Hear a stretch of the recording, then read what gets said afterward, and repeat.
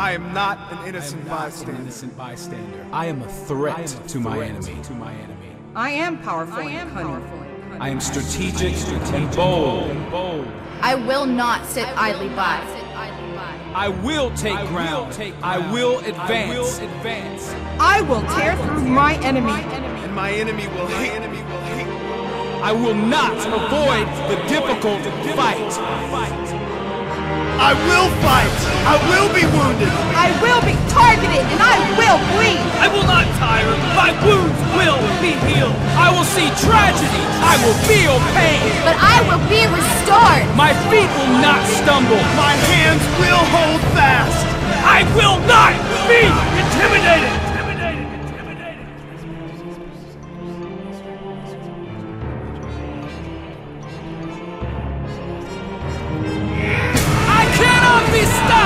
I cannot be stopped! I will stand by my brothers in arms! I will stand by my brothers in arms! I will fight until my last breath! I will fight until my last breath! I will push the limits! I will push the limits! I scale the mountains! I scale the mountains! My enemy will cower! My enemy will cower! For I serve a great king!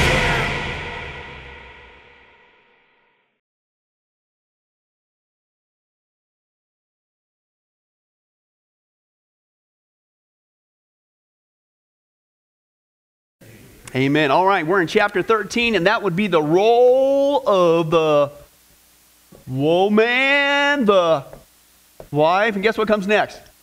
Right on, the mother. That's right. Hey, men, turn to a lady next to you, hopefully preferably your wife, and say, hey, it's your turn now. Guys got it for 4 weeks. Ladies, it's your turn. Time to shine. Men, try not to smile too much. Just a little marriage tip. You'll get in big trouble on the way home.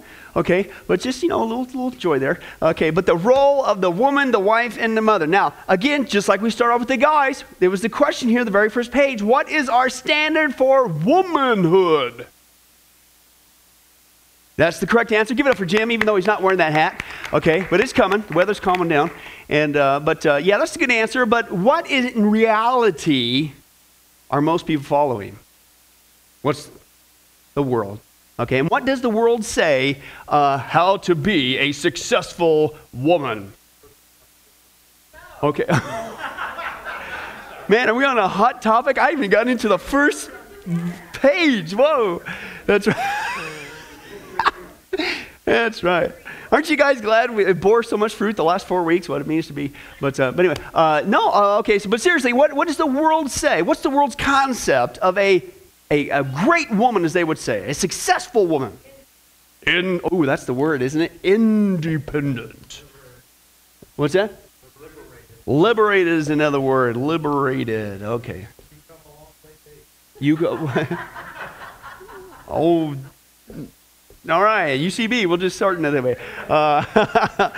Yeah, that's kind of the same phraseology that's going on there, but it's that self-exertion. It's that, and what we're going to see tonight, it's the rebellious attitude. And you think, oh, that's not right. It's just a woman asserting her rights, and no. And that's why we're going to do a little bit of homework. We've talked about this a little bit before, but in the context, let's go in greater detail. Let's take a look. Really, what this boils down to is everything used to be somewhat fine. Even here in America, we had what was called, as we've seen before, the Judeo-Christian ethic. Now, what's that? That's a great Christianese phrase. That means that basically the guidance for our morals and decision-making in society was based on the scriptures, okay, the Judeo-Christian ethic. That has been under attack for a long time. It's been under attack ever since humanism came in after the 1900s. And then that gave birth and continued to rise with evolution. And then shortly after that came feminism. And you mix that mash all together and we're all messed up. And it's a deliberate attack not only on God and on Christianity and certainly the scripture. It is a deliberate attack on the family. Okay? Men, I really think that the lie of feminism, okay, is not only affecting women, I really think it's affecting men, okay? Because they've rewritten what it means to also to be a supposed great man, okay? And again, as we saw before, their ultimate goal is to create what's called a unisex. And what they're wanting to do is they're trying to take men and make them more like women, and they're trying to take women and make them more like men and say it's 50-50 equal and all that stuff like that. Now, what's the problem with that? Thank you very much. Read the scripture. You can't get past the Genesis account when it's God made them male and male. No? Female and female. Male and female. You're different. That's what God says. Okay? And as we're going to see in the marriage study coming up, Lord willing, our differences are not meant to conflict. They're meant to complement. Peanut butter and jelly, leave it alone. It works great. All right? Feminism is really messed it up. And messed it up not only in society, but it's messed it up even in the church. And I want to give you a little background of really what's going on with the feminist movement. And this is their own words. See, people don't get this. They think that it's all about equal rights, equal pay. Nuh-uh. You peel back that veneer, folks, and it is a dark, sinister plot. And this is from their own words. Okay, let's take a little bit of that. It says this: feminism was originally a positive movement focused on giving women the basic rights God intends for every human being to have. Tragically, feminism has gone past those roots to focus on destroying any trace of a distinction between the roles between men and women. Now, do your homework. You can verify this yourself. Rising from the progressive era that's in the early 1900s, the feminist movement was largely influenced by the eugenics movement. Does anybody know what that is? That's the population control agenda. Okay, that's going on. That's where we got the birth of Planned Parenthood. That's where you have another lady who headed that up, Margaret Sanger. Okay, work within the feminist movement with that. And their goal was to provide birth control. It's Planned Parenthood is what it's called today. But what was their ultimate goal? Their ultimate goal was to get rid of the misfits, the weeds, the people, the races, they're extremely racist, who they did not believe needed to exist. So this is all being woven into that. See, Planned Parenthood, we think is about birth control. It's called population control.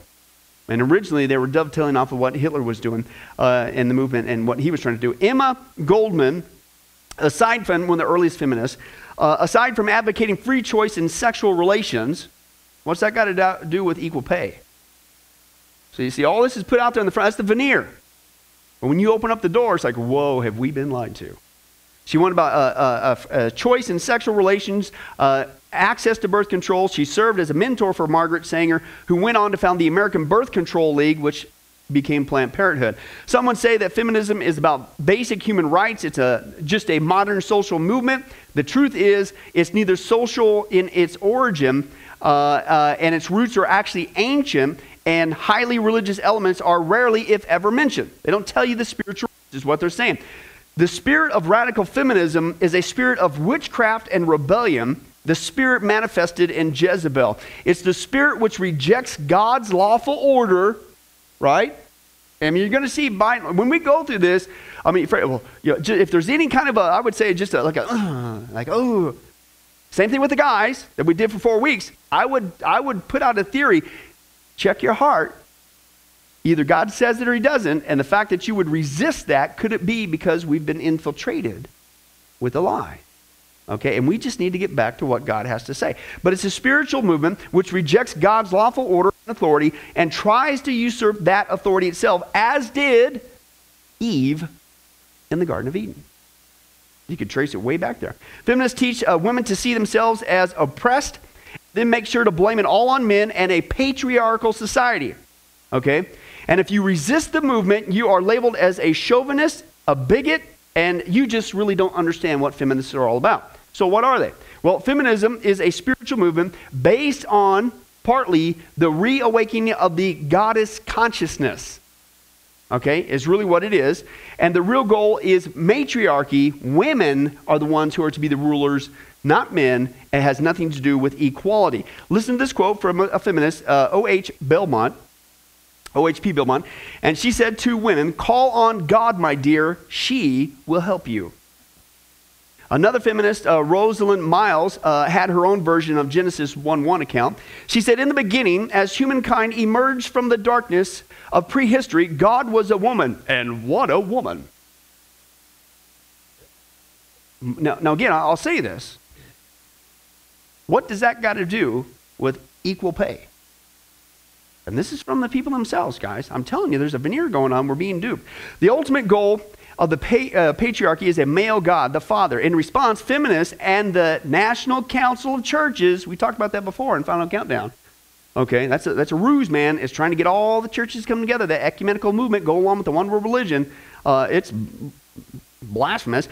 They have pushed through a unisex version of the Bible in which God is our Father and Mother in heaven, and Jesus is not the Son of God, but the child of God. And again, we can go on to town, we've done that before, of all the new politically correct versions that are being put out there. Naomi Goldberg predicted that the continued feminist presence in religion, listen, would force a redefinition of what? Not Hinduism, not Islam, none of that stuff. Guess who? They're trying to redefine Christianity. The one that would alter the very essence of the Judeo-Christian belief, their own words. Contemporary goddess spirituality draws inspiration from all the various earth-based religions, the Native American spiritism, the nature religion, especially, guess what? Witchcraft. Okay? A feminist, Charlene Spretnick, she teaches that, quote, goddess worship, paganism, Wicca, and witchcraft, same thing, are all names for a form of natural religion that is centered around the mystery and the psychic mysteries of the female. Women are to regain their natural power to overthrow the global rule of men, and for a reestablishment of the female dominance, listen, in bringing an end to the Judeo-Christian religion. It's their own words. Am I making this up? I'm not making this up. Now, why is that important? Why do they want to go back to this female deity? What does the scripture teach us? Revelation 17. It is a woman who rides the beast, the Antichrist, this female figure, this global female deity figure, okay, is going to be working in cohorts with the actual Antichrist. Modern feminists are rediscovering the great goddess. Certainly, nothing can seem to lift a woman's self-esteem more than becoming a goddess. Now, listen, it's coming into the church. Yeah. That's their promotion. All right. An instructor at Matthew Fox's Institute for Culture and Creation share pagan persuasions and have been teaching Wiccan rituals and the positive side of witchcraft in church groups and seminaries across the country. They're coming in the church, folks. We've dealt with this before on the Final Countdown, but I'm telling you, folks, this is real, okay? Despite the fact that Wicca, another name for witchcraft, is indeed occultism, the pagan religion is gaining respect in society because of its respect for the planet and environmental concerns. And because of feminism, because it's all coming from the same root. People are getting sucked into it in a multitude of ways. It would appear that the feminist movement has bought into the oldest lie, like Eve, who unfortunately ate the forbidden fruit at the invitation of the serpent with the promise that she would become a god and never die. It is again women, as part of the feminist movement anyway, who have again been deceived by Satan and is trying to pass on the forbidden fruit. It's being repeated again. Isn't that wild? You know, it's almost when Paul says, hey, pay attention, Christian, wake up. Yeah, we need to put on the armor of God, but why? Because did you know that not all of our battles are against flesh and blood? Sometimes there's a spiritual thing going on. You need to understand, you need to do your homework and do the root. Okay, and that's why, listen, this whole issue with men and getting when I'm telling you, folks, I truly believe this is not just well, it's just unfortunate. There's a lack of teaching. Well, yeah, that's true, unfortunately. Okay, but it's a spiritual attack. It's a spiritual attack on the church. It's a spiritual attack on the family. Why? Because once you get rid of the family and once you just nullify the church, we're in a heap of trouble. Anybody think that the ills to our society is just an economic thing? Are you kidding me? You think it's just a political thing? If we could just get the right person in office overnight, it's going to fix it all? Are you crazy? It's a spiritual battle, okay? A bunch of spiritual agendas have been called down upon us, okay? And we've bought into them slowly but surely. We've been tricked to get away from the scripture, even in the church, and it's come one, come all, okay? And as we saw before, and again, when you try to just even bring basic scripture back to light, you're now the bad guy. That's the trend in the church. As we saw before, the trend in the church, Paul said, how do you know you're in the last days? You're in the last days, if you can believe this, that the church is actually going to take the initiative when they will only gather around themselves teachers, people behind the pulpit, who will only teach them kinetho in the Greek, pleasant things. I don't know, I'm so glad we're about 50 years off from that coming to pass. Are you kidding me? That's all you get nowadays, okay? And that's what's happening. If you start preaching the truth, they want to kick you out. I've got testimonies of pastors that have been kicked out because God worked on their heart and says, you need to preach all the Scripture, and the church kicked them out. I got other ones where churches now, they refuse to hire guys, believe it or not, who are faithful to all of the Scripture, not just the good parts. It's happening from both angles. It's not just men are wimping out from the pulpit. Unfortunately, yeah, I think that it is. But I tell people this all the time. My experience has been, guys, and some of the feedback that we get from the media ministry, listen, it's also the churches won't hire you. The fulfillment of that passage of Scripture is coming into pass, okay? And it's messing everything up. And at the core of that is the basic function as a Christian woman or a Christian man. How are we supposed to behave? And if you don't do it God's way, it doesn't just destroy you. It'll destroy your marriage if you're married, and it'll start to affect your church. Satan knows exactly what he's doing. He's going at the heart. Okay? Now, let's begin. In the previous chapter, he says, I related how I remember my dad getting up at 5 o'clock in the morning, loading up his carpenter's tools, and heading out to work. Now, what I did not mention is that my mother was also up at that time, fixing him breakfast and a sack lunch for work. An hour later, she was up again cooking breakfast for 5 hungry kids and making sure that they were presentable when the family car left the driveway to take us to school. When we had all reached our rooms, my mother was putting on an apron to take part in cooking hundreds of meals in the school lunchroom. And then after a full day's work, she would load us all up in the car and head home. Now, when she arrived home, she retreated to the kitchen to prepare supper for herself, my father, and all 5 kids.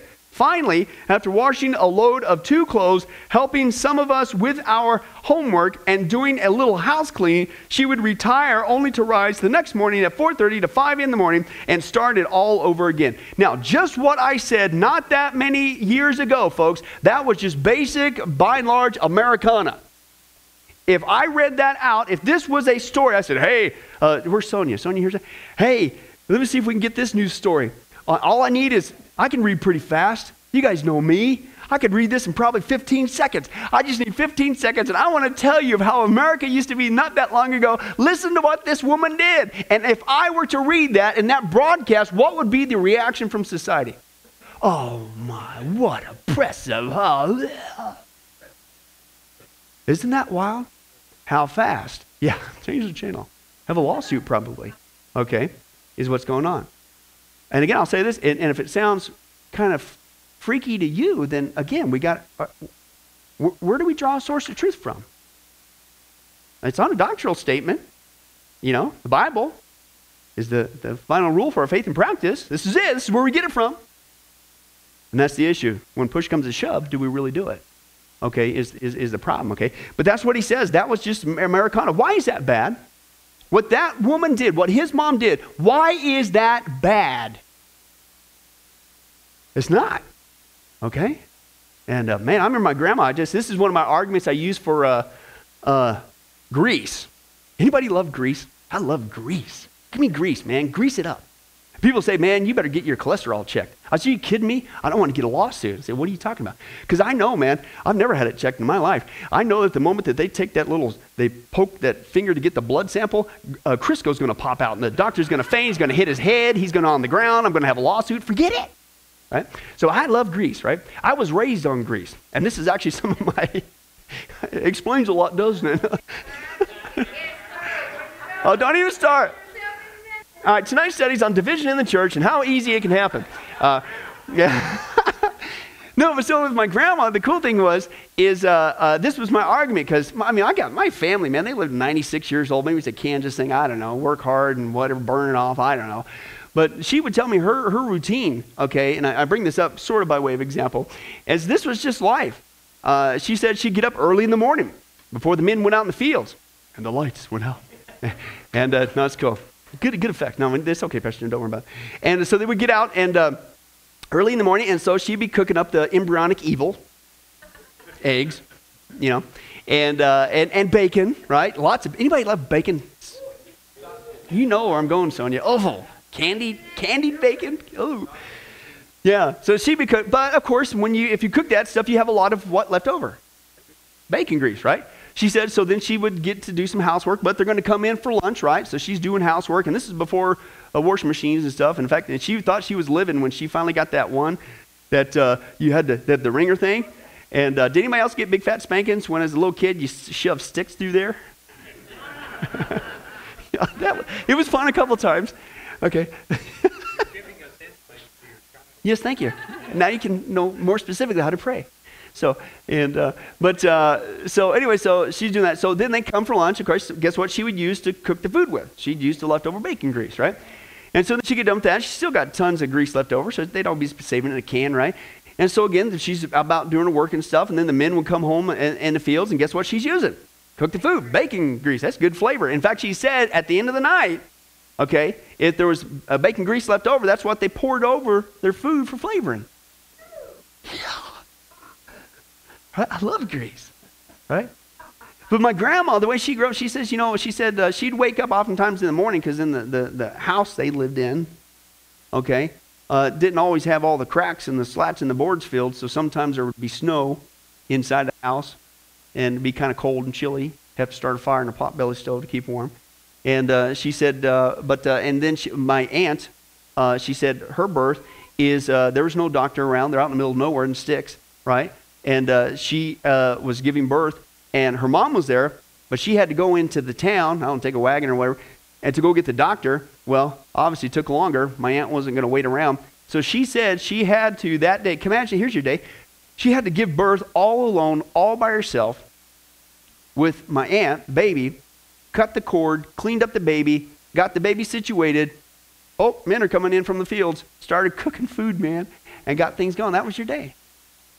Now, can I tell you something? My grandma, who's now with the Lord, I admire her greatly. And through it all, I could give you all kinds of horror stories that she went through just through life. But man, she was the hardest working woman I ever knew, okay? And but at the same time, she always had a great sense of humor. She always had a great sense of humor, even through all that, okay? But there's something about that mentality. There's something about that was considered a treasure. That's a good woman. Now, this might sound kind of strange, except for Robert, who's from Kansas. But back in my day, the 80s, yeah, we were kind of getting away from it. But earlier, guys, that actually the women back in Kansas in the Midwest, do you know what was considered a good woman? It wasn't the frail-looking critters we see today. It was the hardy women, the ones that had some meat on their bones, because they needed to help out, carrying the calves and doing stuff like that. And how everything has changed. But it used to be a good woman like that. And how far we have changed. You've come a long way. Yeah, you've slidden a long way, baby. And you bought into a lie, and it's destroying everything. Okay, let's continue on. He says this, now with my dad, I benefited greatly from the things taught me about working on cars, hunting, fishing, and act is right there. And with my mom, though, I benefited most of all from her constant self-sacrificial example. I have yet to see a more self-sacrificing woman in my lifetime. Through my mom's example, I learned what it meant to regard others more important than myself. Turn there, Philippians chapter 2. Philippians chapter 2. Let's just go ahead and read that.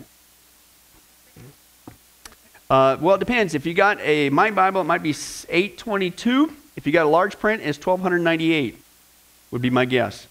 Just all depends on the font size. Philippians chapter 2.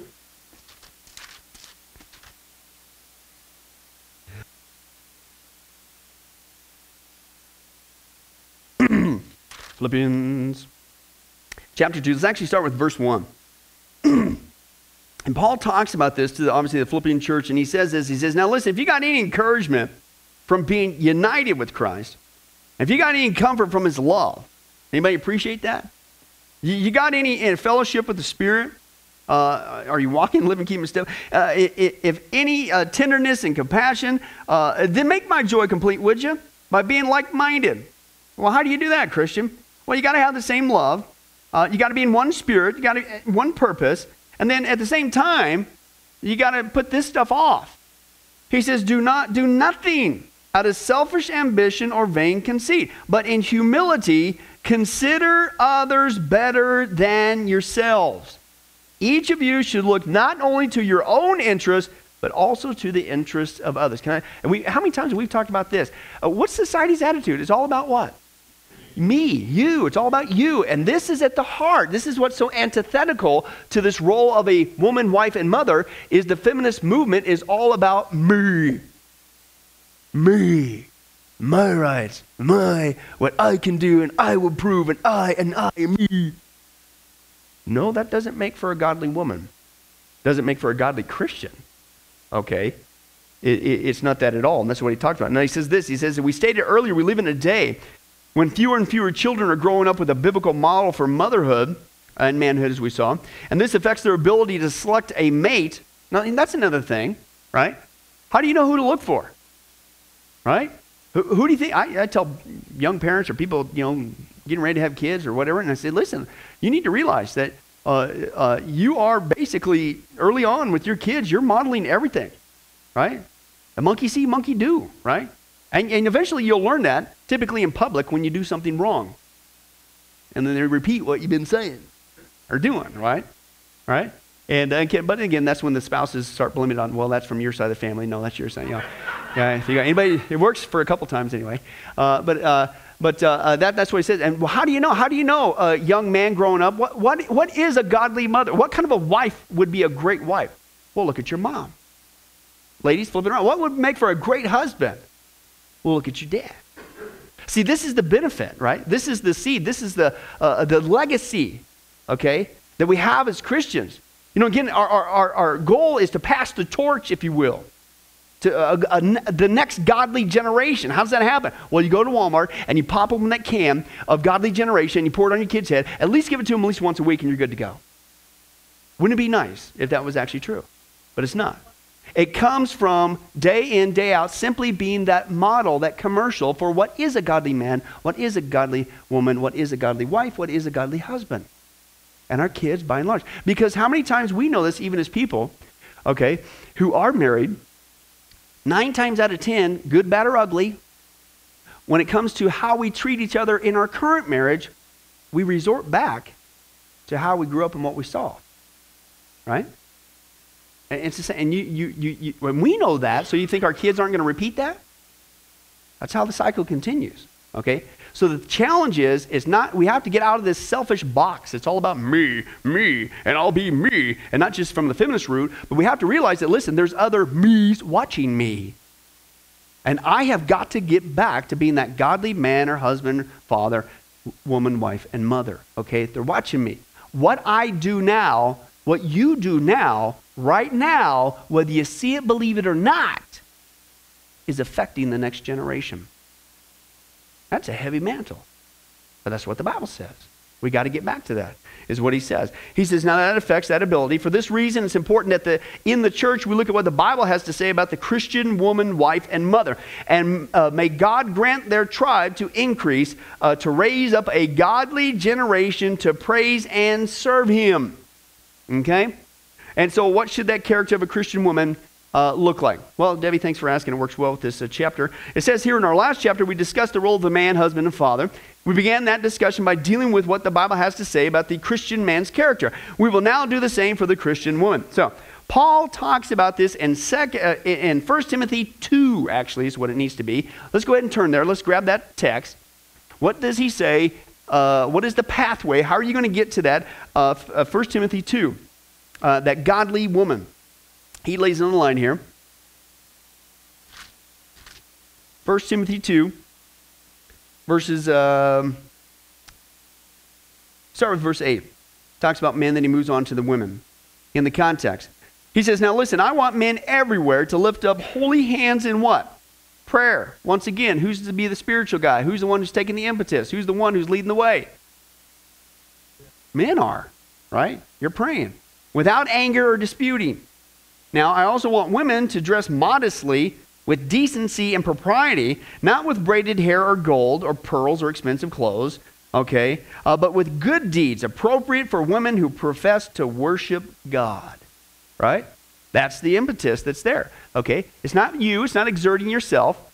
It is about this internal thing that's going on with your character. And we're going to get to that. In the church of Ephesus, there was a problem with some of the women coming to public worship dressed extravagantly and adorned with costly jewelry. Their manner of dress was not only distracting to others. Oh, here's one. And we're going to get, let me deal with this now. Distracting to others. It was like some sort of keeping up with the Joneses thing, right? And this is one of the things that I appreciate about here at Sunrise, okay? Because we all know that the only way that you can come to church services here is you have to wear slacks and a tie like me. And somehow if you don't wear slacks and a tie, you are ungodly. No. Now, I think, to be honest with you, I think in some aspects we've gone a little bit too far on the other side, and we're getting really liberal. Because there's something about coming into, if you will, the house of God, that I think we're losing the respect factor. But at the same time, you can't have a dress code, because some people, new Christians or people coming, they don't know any better. And how many times, has anybody ever encountered this? I've actually had people say, I can't come. I don't have any nice clothes. Who gives a rip? Come on, right? We'll stop off at Walmart, get you some shoes. I don't care. Come on down, right? But see, now listen to this. So if a person came in the church service, and the ladies in the context here, and they got all this Gucci stuff and all whatever stuff, whatever, then if a newcomer or another young woman, remember, you're supposed to be the godly example to the other ladies and people, and how would they feel? Feel out of place, or feel like, well, gosh, I got to go spend some cash to keep up with those people, or I guess that's what you're supposed to do in church service, and it gets all messed up. Okay? And that's what he's talking about. That's one aspect of it. He says, but it was distracting to others, but betrayed their attitudes as they approach worship. You're supposed to come to church services, and you're supposed to bring your scorecard, and you're supposed to wear all your best to impress everybody, because it's all about you, and you're putting on a show for everybody to show how awesome and cool you are. And there's people up on stage, whether it's the music or the pastor, they better give you a good show the way you like the show, because that's what it's all about. Oh, I'm sorry, I'm reading that wrong Bible again. But see, that's the attitude. That's that me mentality, right? It ain't about you, okay? What is your attitude supposed to be when you come to a church service? You're here to worship Jesus Christ, right? And listen intently to the Scripture. Pray that God would illuminate it to you. Pray that God would use the pastor. If he could use a donkey, he could use me. Pray that God would use the pastor, and that the Spirit of God would take the Word of God and bless you with it. Do you think it's by chance he's preaching what he's preaching on? I've done this just even visiting churches. How many times you go to a church service and it's like, man, that's exactly what? That's the Spirit. You think nothing's by chance. And guess what? It's nothing's by chance here. God has a reason for everything.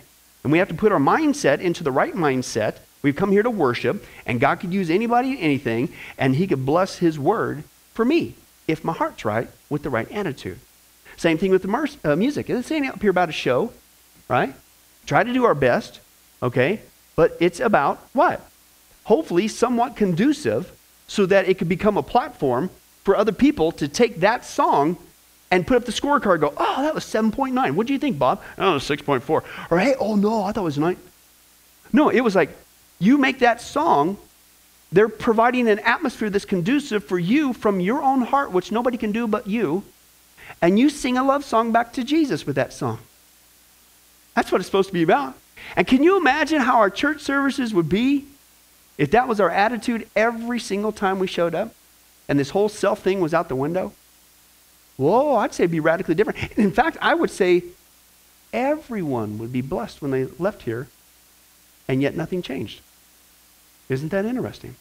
And that's what he's talking about. Don't come with the wrong, and that's your word there, the motivation. Motivation is your first blank. Hey, turn to somebody and clap with them. We made it through one word. We got one blank filled in tonight. We're cruising now. Thank you, Jeanette. Thank you. But what's your motivation, right? What is your motivation? The motivation was either one of pride or displaying their wealth, or one of sexual enticement. My goodness. Okay? Cover it up. I'm sorry. The Christian church services, what's your motivation? You're here to worship God. This is not a meat market. Right? And it isn't just you ladies that you need to be careful. Guys are visual, general period, so please be careful. Please don't be a distraction to other guys. One guy, he said this, he says, hey, listen, if you're not in business, don't advertise. Right? So cover it up. Right? And don't be a temptation. But listen, guys can do it too. Right? Really? It's 22 degrees and you really have to wear that muscle shirt? I'm sorry. It works both ways. What is your motivation? And that's what he's talking about in the context with the ladies, but it spills over in a whole bunch of different arenas, doesn't it?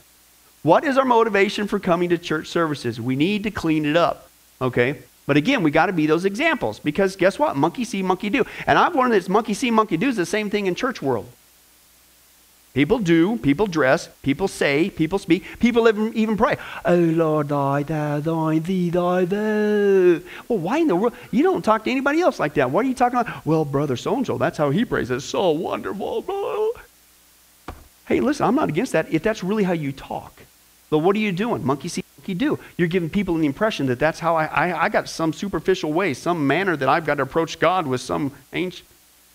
The games that we play. He said, listen, get rid of that stuff. Get your motivation right. You're here to worship God, right? And if that's your motivation, do you really have to remember all these rules? I shouldn't do that. I come here not to advertise, okay? Now, some people say, well, gee whiz, where are you going to go? The other extreme? Ladies can't wear makeup or anything? No. I've stated this before, and I didn't make this up. It's from J. Vernon McGee, so I will blame it on him. But he says, hey, listen, when it comes to that issue, he says, there's liberty. And he says, well, it's just pretty simple. If a barn needs painting, paint it. Okay? He said it, not me. Okay? But it's not, but this is what he's saying. He says, but yet don't go to the other extreme, man. And don't become, some sort of messed up motivation as to why you're here. Okay? And that's what he's talking about. And again, guys can do the same thing too. He says, Paul says that the proper apparel for the Christian woman making claim to godliness is your next blank there. Making claim to godliness is modest and discreet. If there is to be an extravagant adornment, it should come in the area of what? Good works. Right? You want to put something on? Put on some good works. Be that godly woman. Everywhere you go, the people say, man, look at the clothes you're sporting today. You're loving, you're being kind, you're awesome, you're serving Jesus, and great example. Man, I love your outfit today. Now that'll preach. Should be good works. This type of adornment confirms that the character of the woman making a claim to godliness is manifesting that godliness in everyday life through her care and concern for her family, is your next blank there, and others. Turn to another one, Titus chapter 2. Let's just take a look at one example there. Titus chapter 2.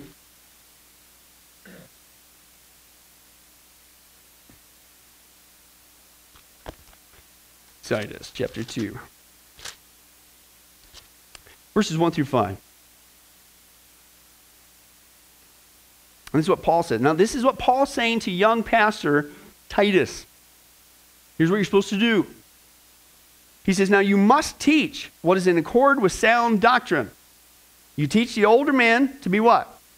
Temperate, worthy of respect, self-controlled, sound in the faith, in love, and endurance. Here's the same thing. Likewise, you teach the older women to be reverent in the way they live. They should not be slanderers or addicted to much wine, but to teach what is good. Then they can what? Where's your example? Then you could turn around and be that monkey see, monkey do. Train younger women to love their husbands and their children, to be self-controlled and pure, to be busy at home, to be kind, and to be subject to their husbands, and so that no one will what? Malign the word of God. Right? So again, now it comes down to your witness, right? Wherever you go. It's the same thing we saw with guys, right? We are to be that positive witness wherever we go. And it's the same thing with the ladies. He says, we find a similar passage in Peter's letter to the believers in Asia Minor. There he writes, and let not your adornment be merely external, braiding the hair, wearing the gold jewelry, putting on dresses, but let it be the hidden person of the heart with the imperishable quality of a gentle and quiet spirit, okay, and it's precious in the sight of God. The churches in northern Asia Minor were experiencing the same problem as the church in Ephesus, because obviously this is the same issue, as the southern Asia counterpart. Many of the women were more concerned with what was external than what they were with what was internal. Can I tell you something? That's a feminist attitude. It's all about the outside. It's all about you and how you look and how you present yourself and how you exert yourself. And it's all about you and you and you. Completely antithetical. Okay? And that's what he says. He says this, many of the women were more concerned what was external than what was internal. Peter points out their concern should be more for the adornment of the hidden person of the heart. And this adornment should be a gentle, is your next blank there, the gentle and quiet spirit. This type of spirit is not only imperishable, listen to this, it's also precious in the sight of God. It's precious in the sight of God. The Greek word there for gentle is praus, refers to humble and gentle, which expresses itself in patient submissiveness. It's also the exact same word that we translate for meek, that Jesus used of himself, meek and lowly. And Moses is called meek. It's the gentleness of strength, not mere effeminacy, okay? And meek and quiet go together. The doubling intensifies the virtue, he says. This meekness is always quiet. Listen, loudness, intemperate, irate speech, those actions are foreign to the biblical attitude, the biblical spirit of the woman. A steady, balanced strength keeps it on and even kills. Such a wife, listen, is a treasure for the husband. Can I tell you something, ladies? I say this all the time. Lord willing, we might get to this in the marriage study. But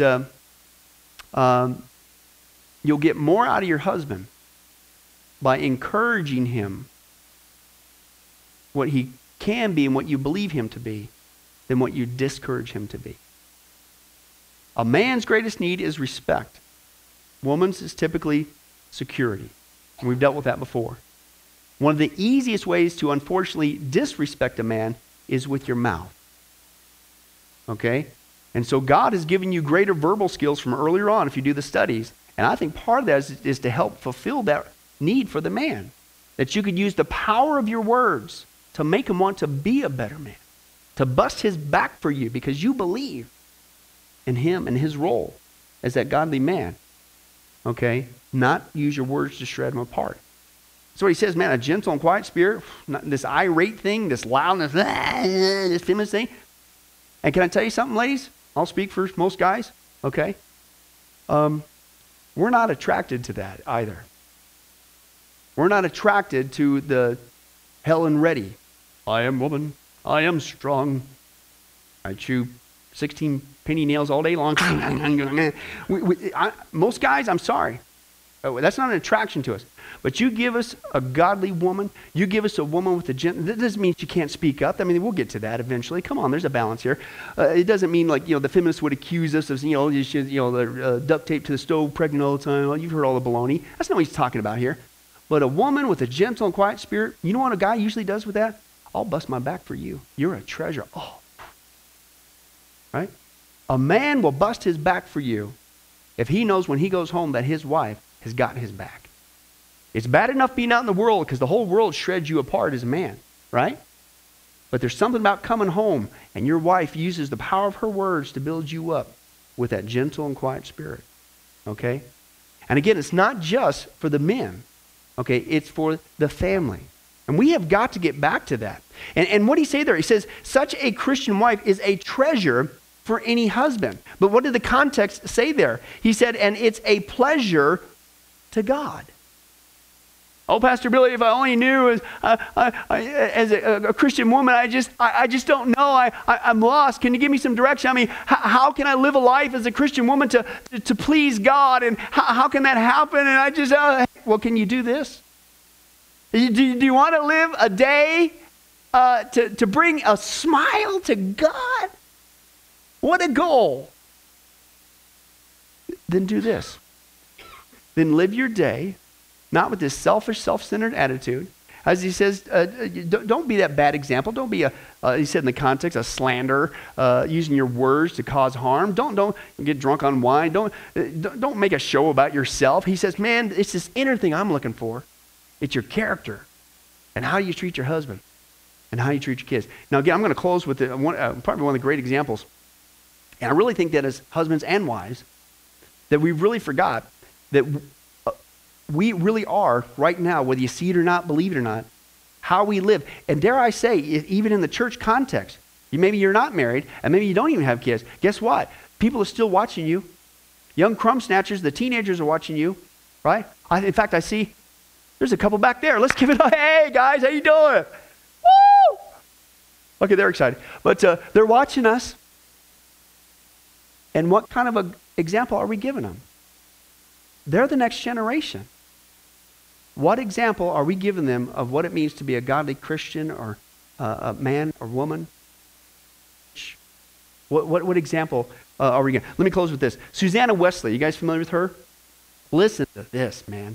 But listen to the payoff of day in, day out being that godly woman, wife, and mother. There's a huge payoff. At the age of 19, she became the wife of Samuel Wesley, and he was an Anglican minister. They were married for 44 years. They suffered illness, disease, poverty, and the death of children. But through it all, Susanna accepted the will of God and placed herself and her family in his hands. Susanna bore 19 children. Now that's a crop. Okay. 9, though, died as infants, including 2 sets of twins.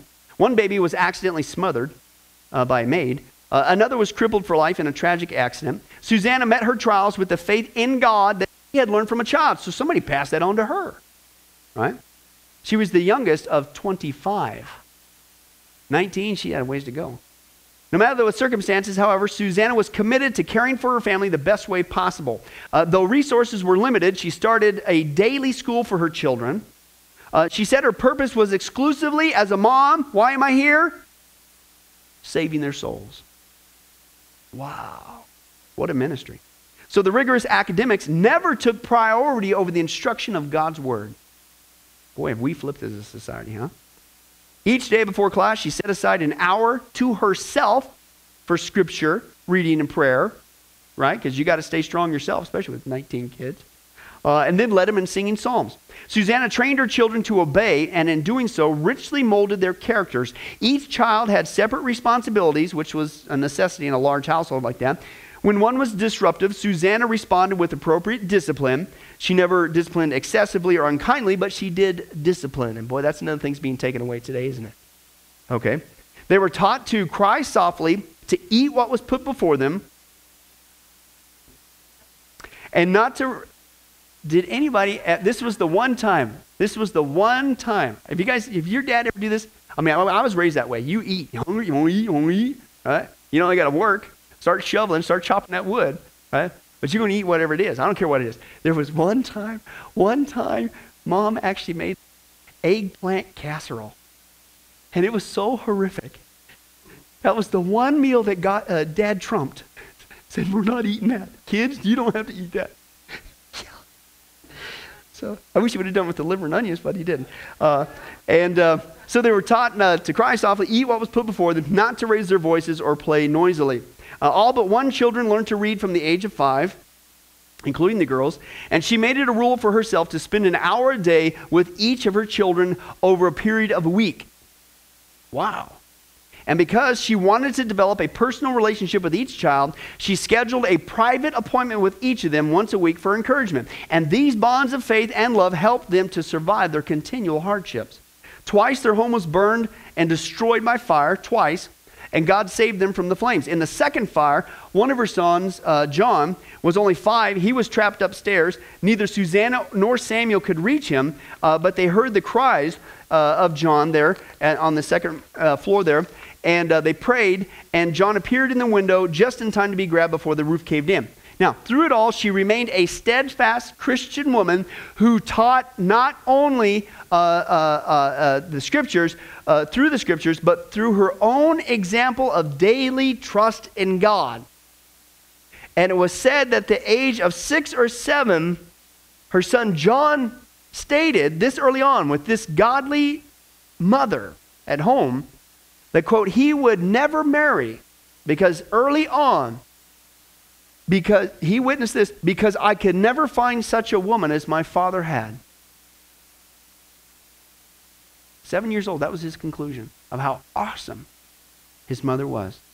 Now her sons were two of the sons were John and Charles Wesley. Charles, if you know anything with the music, what is it, like 6,000 hymns he wrote? Some incredible number, 3,000, thousands of them, right? John, of course, between the two of them, just 2 of her sons being raised in that environment. You talk about affecting the next generation, won tens of thousands of souls to Christ. Just 2 kids coming out of that environment. That's the power of a godly woman wife, and mother. And our society would tell you, ladies, hey, forget that. Make yourself like a man. That's a successful life. It sounds like this one's much more influential and powerful. How about you? We got to get back to that. Amen? Let's pray. Well, hi, this is Pastor Billy Crone of Sunrise Baptist Church, and I hope you enjoyed today's study. But before you go, let me ask you one final question. Are you sure that if you were to die today, that you go to heaven and not hell? Before you answer that, let me share a couple things with you. Did you know that the Bible says that God is holy and that we are not? And the Bible also says that the wages of our sin or our unholiness is death. In other words, when we die, and it's coming for each one of us, we're all marching towards the grave at different speeds, but it's going to happen. The Bible says, therefore, since the wages of our sin is death, we deserve to die and go straight to hell and not to heaven. And that's bad enough, but to make matters worse, we don't want to admit this. God already knows. He knows all of our behavior, everything, our thoughts, what we've done, what even we're going to do. He knows it all. He's gone. Even though He already knows this, we don't want to admit this. And so, out of love and mercy, God gave us something called His law, or the 10 Commandments. It's kind of like His x-ray into our heart to show us what He already knows, that He is holy and that we are not. And it's this unholiness or sin that separates us from Him. Let's take a look at God's x-ray, if you will, His divine law, to show us what He already knows. The 10 Commandments, the 9th one says this: you shall not bear false witness. Okay? That's called lying. Okay? And if you've ever told a lie once, which we all have, myself included, the Bible says that makes you a liar. Okay? Another commandment says, you shall not steal. Okay? And you might think, well, that's something that everybody does. Well, it doesn't make it right, and it demonstrates what God is trying to show us, that we all have sin, and it's separating us from Him. Even if you took a pencil in the 3rd grade from somebody, if you did it without permission, that's stealing. And so now you've become a thief. The Bible says that you shall not use the Lord's name in vain. And how interesting it is and unfortunate that the only name under heaven by which men might be saved, the name Jesus Christ, has now become a common cuss word. The Bible says that God is so holy that even His name is holy. If you've taken the Lord's name in vain and used it as a cuss word or even flippantly, the Bible calls that the sin of blasphemy. And so now you become a blasphemer. The Bible says you shall not commit adultery. And Jesus says if you even look at another person with lust in your eye, you've committed adultery in your heart. And finally, the Bible says you shall not murder. And you might think, well, hey, I haven't done that one. Really? Well, again, the Bible says that the sin of hatred is the same as the sin of murder. The only difference is you pulled the trigger, if you will, in your heart. You wish they were dead. And in God's eyes, it's the same thing in principle. Folks, that's only just a couple of the 10 Commandments. We didn't even go through all of them. But I think you're starting to get the picture. The Bible is correct. We have all fallen short of the glory of God, myself included, and that we are separated from God as a result. And so when our time comes, we're not automatically going to heaven. We are headed for judgment. We are headed for hell. Now let me tell you the good news. The good news is that God so loved the world that He gave His one and only begotten Son, Jesus Christ, to save us. Jesus Christ died on the cross. It was the death penalty of its day. He paid in full the price for our sins to be forgiven. Let me give you an analogy. For instance, even today, we could see that a person could commit a crime. They cannot reverse it. The sentence has been passed. The judge has slammed his gavel, and they are ushered off into their jail cell. And in this particular crime, they are going to receive the death penalty. And so they're behind bars just waiting for the time, waiting for the call for them to go and receive the death penalty. But believe it or not, as we know, there is a way that a person can get off a death row. And that is if the one in authority, the governor, would grant them a pardon. Now, they didn't earn it. They certainly don't deserve it. And there's nothing they could do to earn it because nothing can reverse their crime. Okay? Yet the one in authority has that ability to grant them a pardon. Well, can I tell you something? That's what God has done through Jesus Christ. The cross was the death penalty of the day. God sent his one and only Son to die on the cross, to take the death penalty in our place, and that if we would just receive his pardon for all of our sins, God is willing to allow us to get off a death row. He's willing to forgive us completely of all of our sins. That's the good news that I want to share with you. God loves you. The Bible says that God is not willing that anyone should perish, but everyone come to repentance. Won't you, if that's you, call upon the name of Jesus Christ right now? Won't you ask him to forgive you your sins? The Bible says that if you confess with your mouth Jesus is Lord and believe in your heart that God raised him from the dead, you will be saved. Won't you do that now, wherever you are? Please, take God up on his amazing, loving offer. I'll let you down. Man will let you down. People will let you down. But God never will.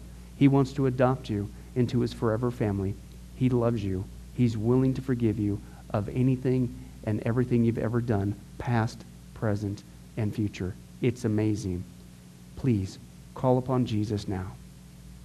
Well, this has been Pastor Billy Crone of Sunrise Baptist Church. If there's anything that we can do for you, please don't hesitate to ask. Our number and information will come up here on the screen here shortly. And remember, I hope to see you in heaven. God bless. Thank you for watching this presentation from Sunrise Baptist Church. If you would like to send us a letter or any other kind of postage, you can reach us at 1780 Betty Lane, Las Vegas, Nevada, 89156.